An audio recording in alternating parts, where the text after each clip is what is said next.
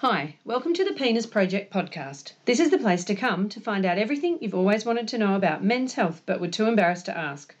Join physiotherapist Dr. Joe Milios and sexologist nurse practitioner Melissa Hadley Barrett as they talk to real men and the experts about men's private parts. Have a burning question you really want to know the answer to?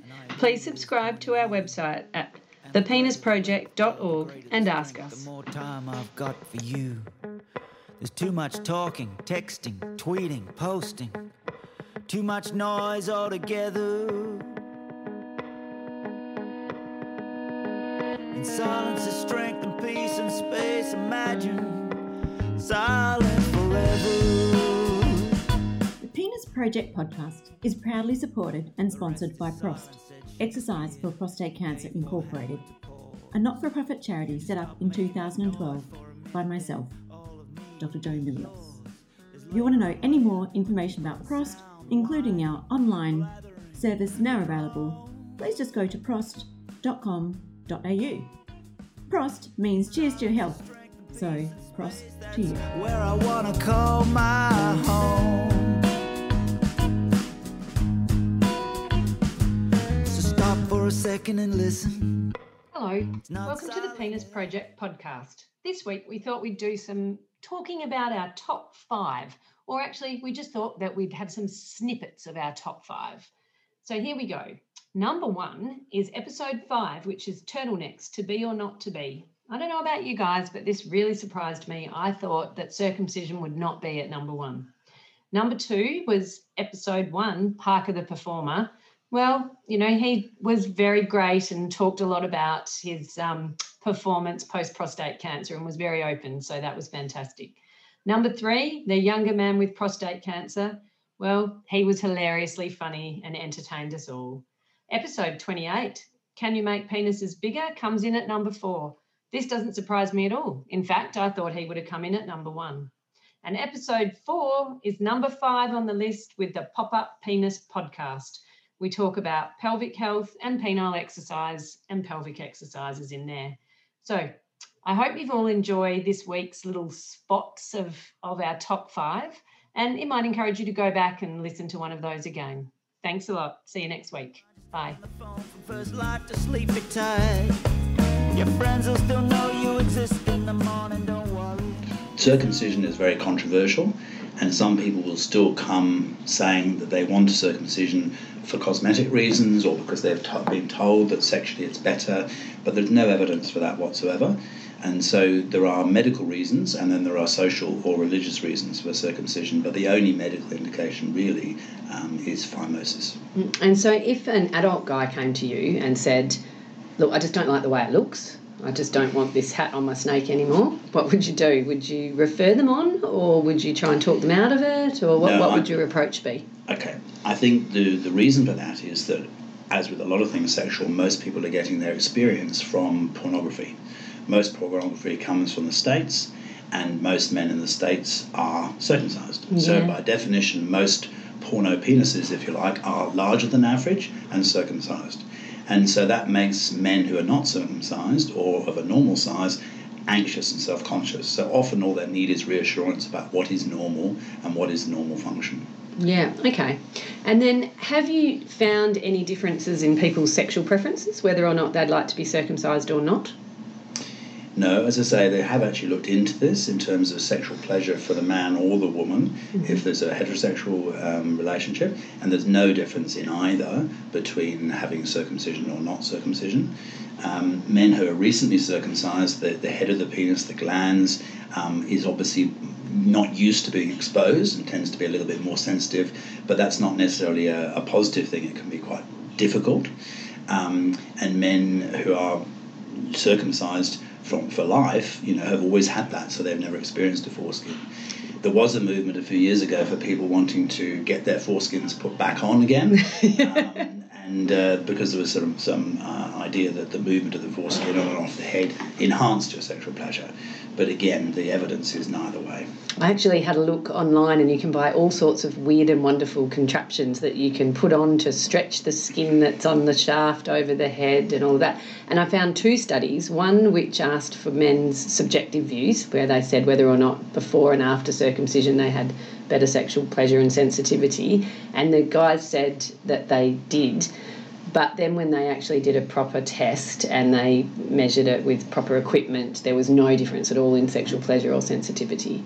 So that's kind of a bit of an urban myth, I think, by the sound of it. The most common thing is also about if a young person, if his father was circumcised or if there's not a father figure in the home, then how to handle a foreskin is never taught. So young men are not taught to retract the foreskin, to clean underneath, do normal hygiene and so on and so forth. So sometimes when I examine somebody who comes in complaining of not being able to retract or pain with retraction, when you look at the penis, it's never been retracted.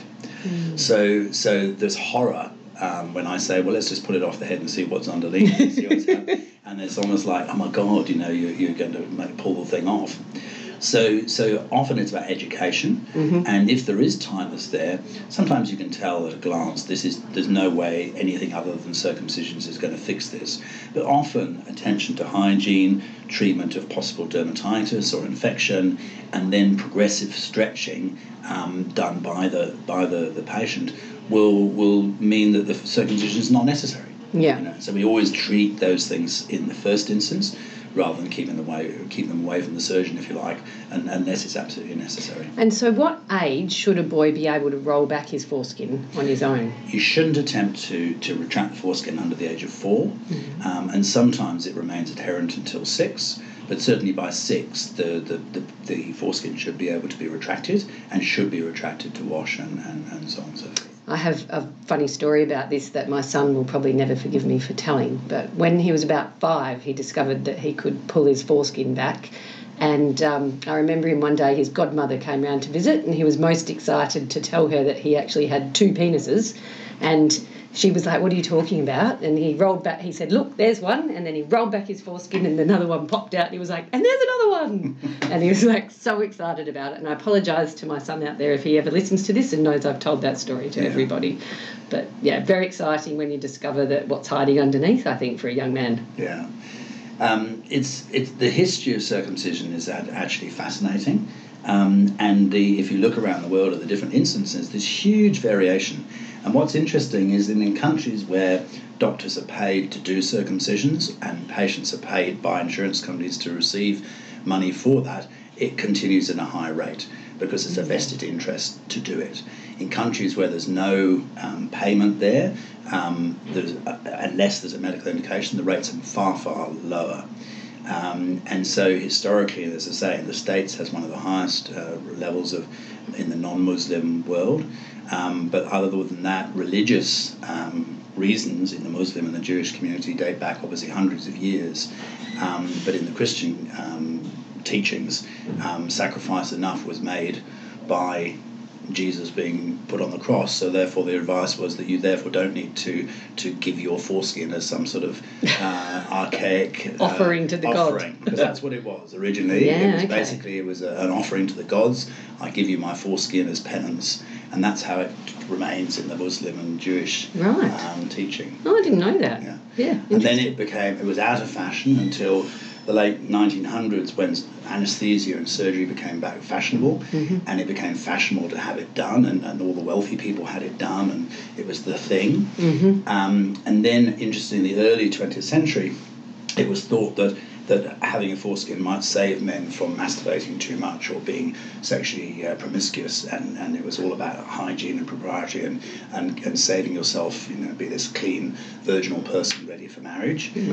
So it took on that fashion, and it's continued that way in particularly in white and black American culture. The Hispanics are about 50%, but it's about 80% in white and black Americans. It's about 20% in Europe. It was interesting because I've been reading a book that's written about penises from an English guy, and he's all, in his book, it's all pro not having it done. And then there's another urologist in America who's written a great book on penis problems, but his chapter on circumcision is all pro.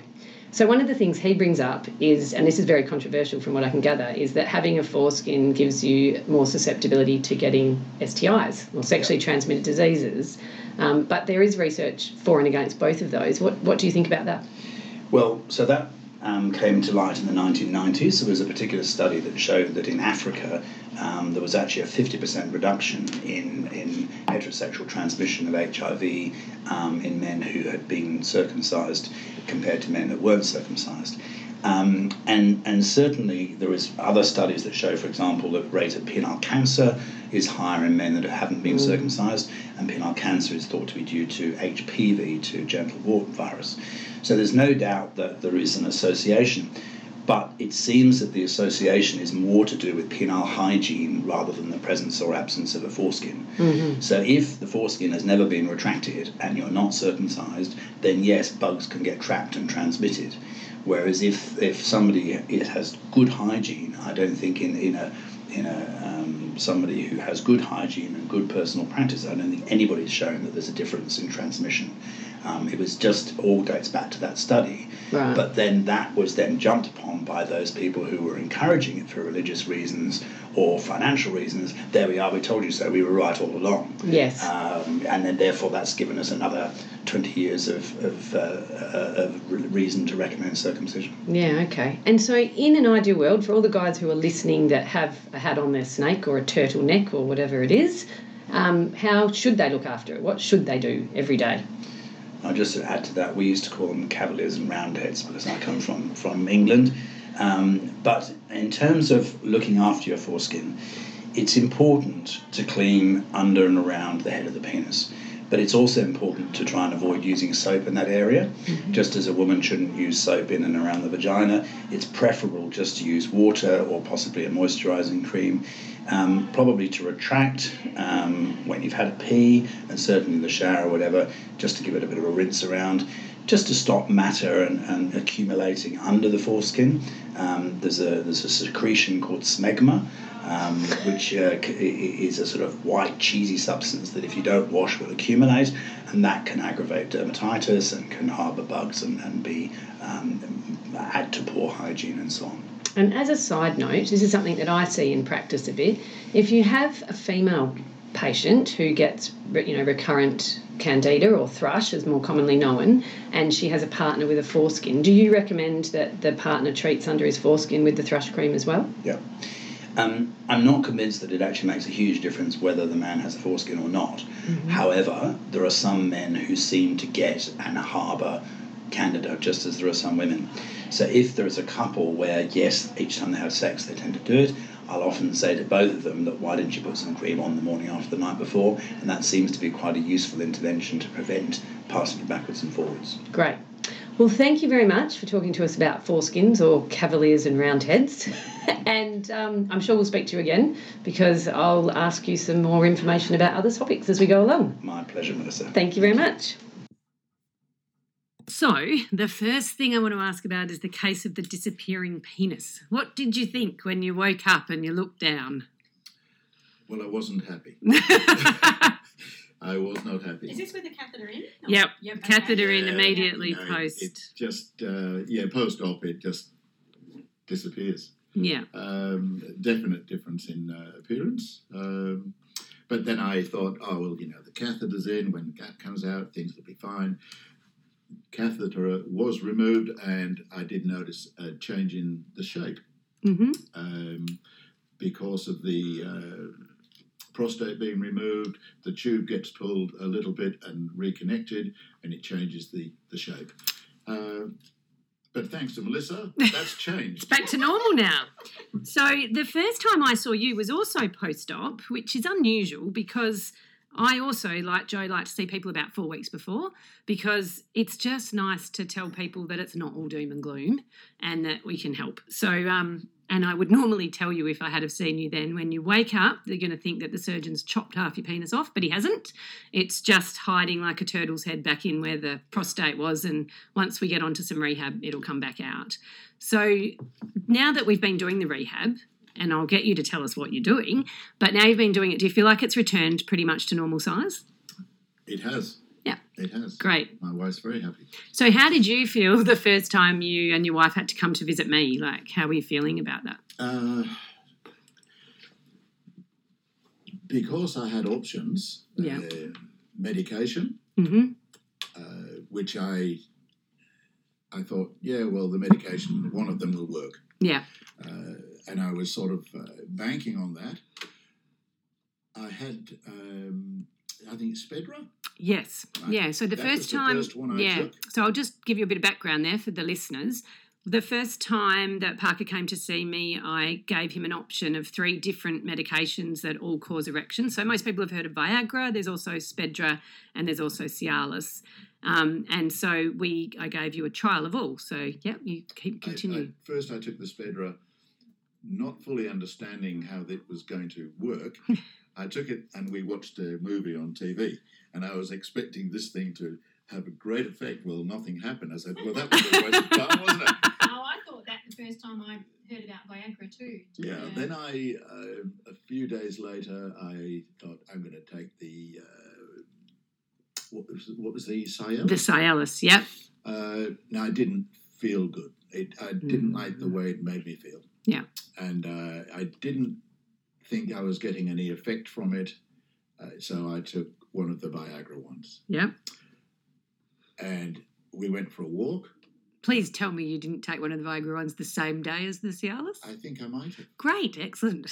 I'm being sarcastic. Don't ever do that at home. We went for a walk and I felt terrible. Yes. And I said, I don't think I can go too much further.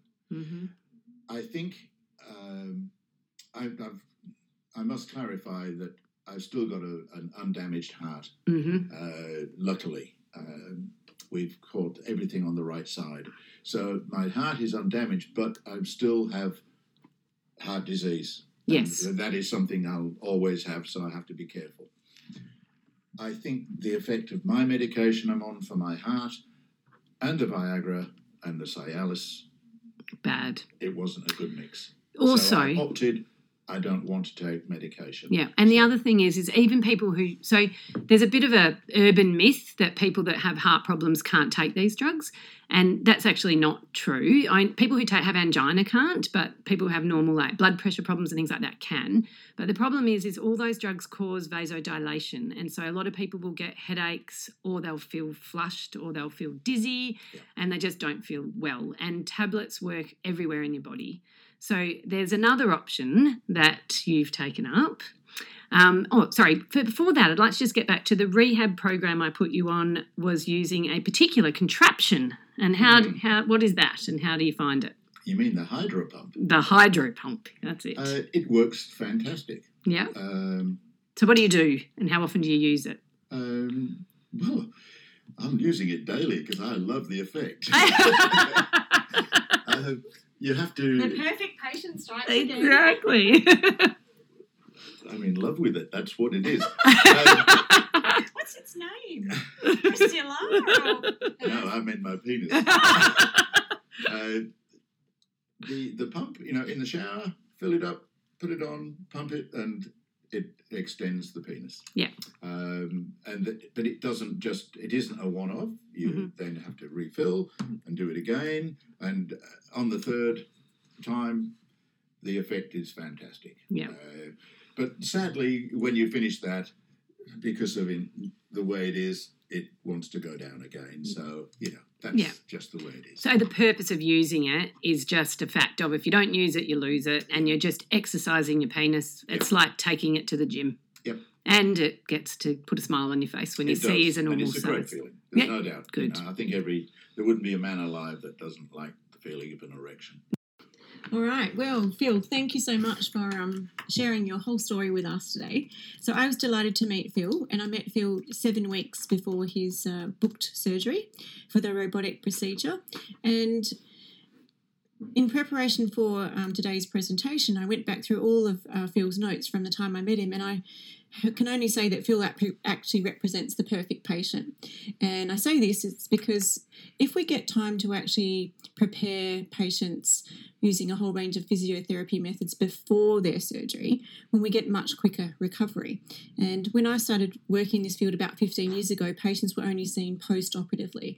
So we quickly learnt that those guys who were having the opportunity to do a bit of a lead-in time, losing weight, getting their pelvic floor stronger, then they were doing most of the necessary work before there was even a problem, because we do anticipate that every man, if they have surgery, will become incontinent, and impotent. So it's a pretty rough deal. Men are usually travelling along quite nicely, minding their own business. They have this random blood test and all of a sudden, freak show, they get slam dunked with, okay, you've got cancer, you don't have any symptoms, we can fix it because we've caught it early, but the price you're going to pay for that is to be incontinent and lose your penile function, erectile dysfunction. So you can imagine most men are pretty distraught and confused and distressed when they have this. However, along comes physiotherapy, fortunately. Within hopefully a week or so of diagnosis, we can start getting patients prepped. So most patients actually have to have a 6-week gap between their prostate biopsy and the surgery itself, just to let things settle down, such as the bleeding with any ejaculation. So Phil comes in to see me pretty much the 5th of February, just a week or so after his final diagnosis, and we had a 7-week preparation. Phil basically went through a pre-operative assessment with me. On that day, we just checked in with what his life normal activities were all about for work and fitness. I really want to know about their physical activity and what they like to do. And Phil talked to me about the fact that he liked to walk most days of the week, about 8,000 steps per day, and he was swimming nightly up to 1 kilometre. So he was a really fit man already. He was encouraged through the surgeon, however, for Phil to go along to a dietitian to lose some weight, because this helps with the nerve sparing and that sexual function. The pelvic floor is basically something, as Phil's already mentioned, he didn't really know about at all. And most men that I meet on the very first day think, A, that it's women's business, and B, that they're going to have to get down on the ground and start doing some sit-ups. But I tell them they won't be needing their joggers in their shorts when they come rolling in. We then do a thorough assessment of what their bladder function, bowel function and sexual function is like currently or normally. And then we look at all the things that we might be able to help with. So, Phil, how did you find that first pre-operative physiotherapy session? You can be completely honest. I wasn't really sure what I was letting myself in for. And then in talking about pelvic floor exercise, I didn't even know how I was going to do that. And I wasn't even sure how you were going to know that I was doing the right thing until you put me on the ultrasound. The ultrasound, and then it all clicked, and I got, okay, I'll get it now. So I could see what I was doing and the reaction to my pelvic floor, and so therefore I knew what sensation I had to have inside to make the pelvic floor work correctly. So that was a kind of eye opener for me as well, and it was good in that I knew I was doing the right thing. Yeah. And then you over time we went on to timing me and how long I could hold in my pelvic floor for and that kind of thing. So the endurance and then the rapid response in case I was coughing and sneezing. Yep. So I was able to hold it for a minute quite comfortably, and I got down to, I think we timed it about 5 points. You did 10 quick pelvic floor contractions in 5.56 seconds. That's about as quick as you can get. Yeah. So. Yeah, I've been working on that. Obviously, the 7 weeks pre-op. Yep. And obviously after the operation, I mean, I did leak a bit after the catheter was taken out, but then eventually it all started to settle down, and I'm here now, nearly 5 months post-op, and I still have a little bit of leakage, but I'm dry at night. Yep. And I'm only having to wear a shield, which is just a very tiny guard inside your underwear. Yep. And that just really, if sometimes I get hay fever, so I sneeze a bit. Have a bit of a sneezing attack. I have a sneezing attack, and if I'm not careful and not thinking about it, then I might leak. Yeah. Great. So just on what Phil mentioned about the way that we assessed his pelvic floor in that very first appointment, well, when I first started working in this field in 2005, traditionally we were doing what was called the per rectal or finger up the bottom test again. And at the time, I thought, well, it's not really fair that men have to go through this test that they really don't enjoy receiving when they don't have a prostate anymore. So fortunately, the real-time ultrasound was becoming available, and so modern technology was improving, and we were able to actually apply the ultrasound on the outside of Phil's abdomen and look and get that visual feedback while we were actually teaching him pelvic floor. And because it's actually quite complex, and just about every guy says to me, A, they don't know a pelvic floor, and B, they don't even know they have one, that having that visual feedback has been like a deal breaker in actual fact. So I simply put this on guys' bellies and say, just relax your belly, relax your buttock, And let's just gently think of what it's like to be stopping the flow or holding onto the urine, and just simply think of drawing the testes up and the penis in, or as I commonly refer to it, the nuts to guts exercise. So because when I started working in this field in 2005, we were doing things post-operatively, and finding men were taking a long time to get better, we also found that these ultrasound tests was something that we could do. So I sort of played around with those and devised, and that's what Phil was mentioning. We like our patients to do the pelvic floor training in standing mostly, and I'm pleased to say I've had research now saying that's the best position to present to men from the outset, because that's the position they're going to tend to leak in with any movement or coughing, sneezing, being on their feet for longer periods of time. As Phil's mentioned, he still sneezes and gets a bit of a leak, but we're going to see if we can chat about that a little bit more. Overall, though, the pelvic floor, if we do a number of sets per day in both fast and slow action, so usually we do a rapid 10 as quick as we can, and we do a holding 10 where we hold for up to 10 seconds with an equal rest time times 10. So a typical set is 10 quick and 10 slow. Each set takes about 3 minutes, and I like my patients to do a 5 to 6 sets per day. Phil, how onerous was that target?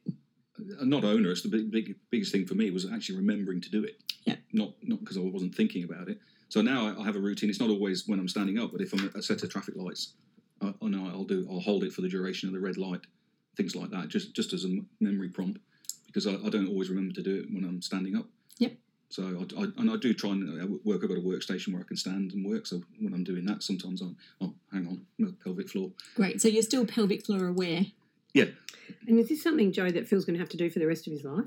Well, it's a great question, Melissa, because I have had the benefit of seeing men who have gone through the operation being completely continent for months, if not years at a time, and then return to see me 5 years later with leakage again. And typically what happens is they've forgotten to do their exercises, or mostly they've actually put on a bit of weight, got pretty lazy, but just because they're older become more sedentary, so they're spending less time on their feet, including that afternoon grandpa nap that comes along, and they recline. And they might recline and fall asleep and stay there half the day, and then, have a glass of wine and forget to go out for a walk. So whole body health, I think, needs to include the pelvic floor for men, because it certainly does for women. So further research that I did showed that if you did 3 sets of pelvic floor per day, at least ongoing, you would improve your erectile function in men after prostate cancer surgery. And also the original research done in men was done by a lady called Professor Grace Story, who showed that 3 sets of pelvic floor exercises a day improved male erectile function. I wanted to ask, does it affect your fertility? And I think the answer will be no, but not everyone listening is medical, so I'd like to ask exactly. that question. And we've had a number of guys asking that. So obviously your fertility is related to your ability to produce sperm. So we're not doing anything into the testicles and affecting that. We're not affecting any of the tubing, the pipe work to get it out. So it doesn't make any difference there. There are some interesting practices around the world in doing things to their scrotum, like sticking in needles and inflating it with like a litre of saline. Like if you think of a litre milk bottle or something and then blowing that, I'm not exactly sure sort of what the attraction of doing that is. And the saline just gets absorbed over a few hours. So doing things to the scrotum would certainly make you a bit more concerned. We've had guys who are interested in having scrotal enhancement as well, and it's certainly possible with the fillers. It's not as great a procedure as injecting and augmenting the shaft. That works really well. And we routinely get a 1-inch increase in circumference. So it won't help much on a podcast when I put my finger to my thumb and sort of show, well, that's sort of the average sort of flaccid circumference. My index finger going to the knuckle on my thumb. But then when I separate that by 1 inch, that's the kind of increase in circumference and sort of that cross-sectional area. I'm looking and it's quite impressive. Yeah, it's impressive. So I can imagine though that so it increases girth, I get that, but it can't possibly increase length, can it? yes and no. Mostly no. So we tell guys this is not a length procedure. It's a girth procedure. And then we explain to them that, if you are interested in pleasing your partner, then maybe girth is more important than length. And there are studies sort of certainly backing that up. For guys who get moderate shrinkage, so who perhaps are somewhat in that grower sort of area where their flaccid penis is not as long as their erect penis, then having this filler, the weight of the filler, and just having that volume to resist the shrinkage can be really useful. So we'd have a high percentage of guys say, it just hangs out so much more.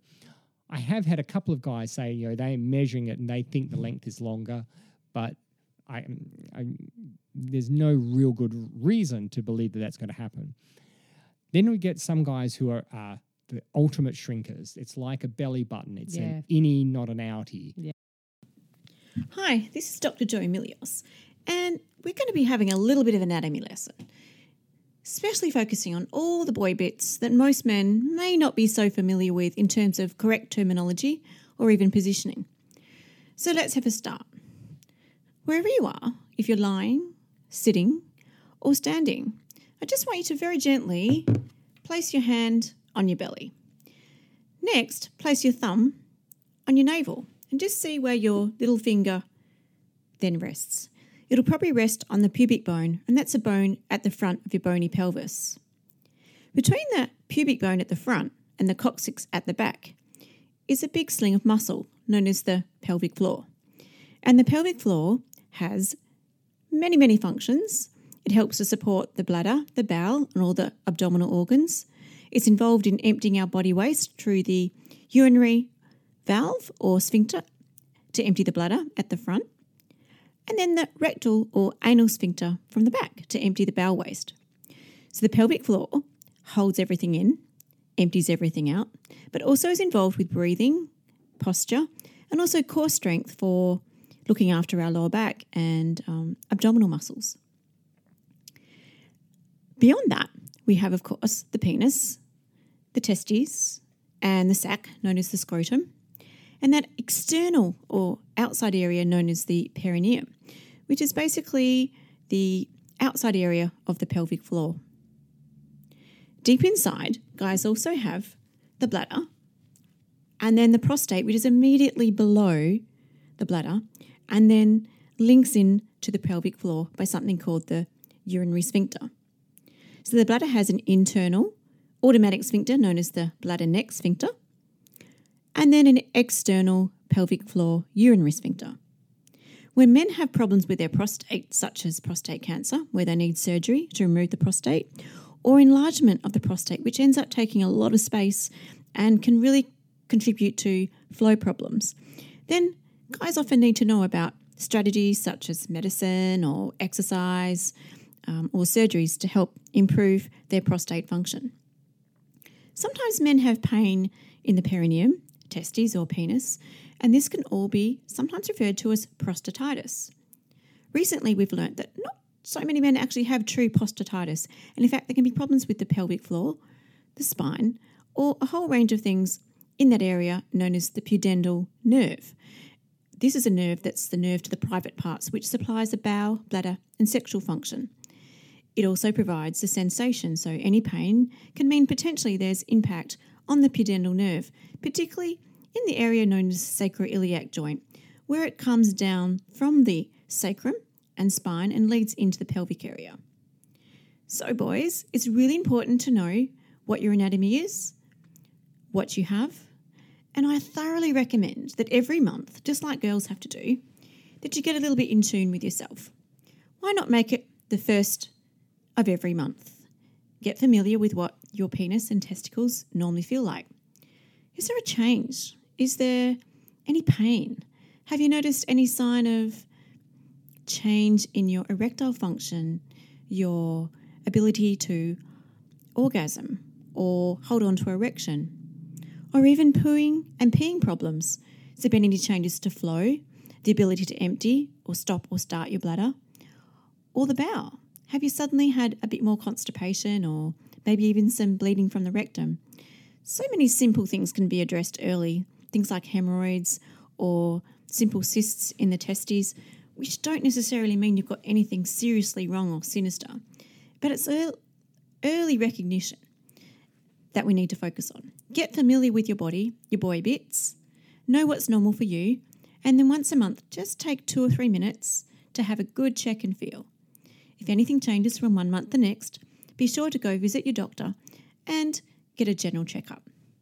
Simple blood tests such as a PSA or prostate-specific antigen are worthwhile from the age of 40 if there's been any history of prostate cancer. But most men from the age of 50 are encouraged to have this blood test annually. If there's any concern with the blood test, doctors will generally then provide a digital rectal examination or that finger test. Now, most guys who attend a GP will only need the blood test, but if there's any concerns with the blood test, then traditionally there's an opportunity to go and then have a follow-up referral to a urologist who will provide a few more tests, including the DRE. However, many things can go wrong with the whole pelvic area in men. And one thing that I've learned, which completely astonished me, was in fact that if a man notices any change in his penile function, that is, deformity or bending or reduced blood flow in any way that's not normal for you, it could indicate that there's a problem with your heart or cardiovascular system. So a common phrase that I like to use is that your heart health and your heart health are very linked.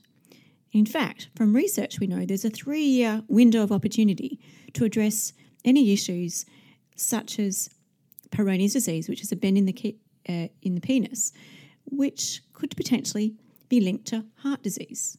So boys, if you've got concerns with your blood flow in your penis, you've got the opportunity to maybe have a bit of a mirror to what's going on in your heart vessels. Simple things like coronary calcium score tests can also be provided to just check what your heart arteries are doing. And this can save potentially a cardiac event such as a heart attack occurring some years later. So tune into your body, scan it, know what's normal for you, and get familiar with the body parts that every man should know a little bit about. All over the world, men live an average of 5 years less than women. And this is potentially because of things like prostate cancer or suicide becoming catastrophic events, because men actually leave things a little bit longer than they probably should have to address and seek help for. So it's a responsibility for every man to have a chat to his brother, son, and mates, and any other male relative to just share this. Know yourself. Get in tune with your own body. Keep an eye on things. And go to the doctor if you've got any concerns. It's never silly or stupid to ask for a second opinion other than your own. Don't Google things and panic. Go to the doctor, get the simple test done, and most of the time you'll be pleasantly surprised. There's a really simple explanation or solution to your problem. Okay, guys, as I like to say, Prost or cheers to your own health. Signing off. Hi, Melissa here. I thought that today we'd talk about penis anatomy and we'd just talk about how it works in plain English. So there's lots of names for penises. Chubby, boner, fat, dick, pecker, doodle, old mate, knob, wang, and my personal favourite, willy. So basically, the good old willy is just made of 3 cylinders, 2 which laid side by side, like skinny cigars. They're actually called the corpora cavernosa, which is a bit of a mouthful, so let's just stick with cigars. They fill up with blood when you get an erection, and then there's another 3rd chamber that lies below these and is the home of the urethra or the P-tube. This cylinder also gives rise to the glans or the head of the penis. The cigars are surrounded by one of the most flexible tissues in the whole body, and it's called the tunica. It's very, very strong and very, very flexible. The tunica and the cylinders inside fill with blood when you get an erection, and they can expand up to 5 times their original size. As they do this, they become hard like a tyre under pressure. Fortunately, they never can overfill, and they certainly won't pop like a tyre. The prostatic plexus is a large bundle of nerves which hugs the prostate like Mickey Mouse ears. It's located in the prostate's fascial shell, which is a layer of connective tissue. These nerves have a really important job of transmitting the messages from your big head to your little head to get the blood pumping into the shaft of the penis. Blood pumps into the penis via the large branch of a pudendal artery, and veins drain the blood from the corpora cavernosum, the cigars, to the body via the efferent vein. When the penis is full of blood, it pinches the veins shut, like shutting the doors, and it's just like parking your car on a garden hose, and so the blood can actually stay in the shaft of the penis. A fact you might not know about your penis is that it actually goes all the way back into your body as far as the dangly bit is outside. So it's like an iceberg. So when you actually tell someone that the size of your penis is double what you can actually see, you're actually not telling a fib at all. The penis arteries are some of the smallest in the body. They have 1 millimetre in diameter. The arteries feeding the heart are 5 times bigger, so it explains why as men age and the blood vessels get narrower, erections become more difficult. This is why having a change in your penile function is a warning sign to get checked out from your GP for other issues. So think of your penis as a canary down the mine shaft. For those of you who don't know this story, in 1913, a very clever man thought it would be a good idea to put canaries in the mine shafts where men were working because it would detect carbon monoxide levels and other toxic gases. And therefore, because canaries were more susceptible to them, if the canary became unwell or dropped dead, then they'd know that it was time to get the men out of the mine and flush some fresh air through there. So this is the same with your penis. When you've got a problem with it, think of it as a warning sign. If things aren't working properly down there, you really need to take a trip to your GP and get things sorted out and make sure that your heart's healthy and everything else. And then secondary, we can fix your erections. And I think it's really important to know that, penile health is important for your physical health and also your mental health. So if you do have problems down there, don't be embarrassed to ask someone for help. Just go and get some. Lives inside me.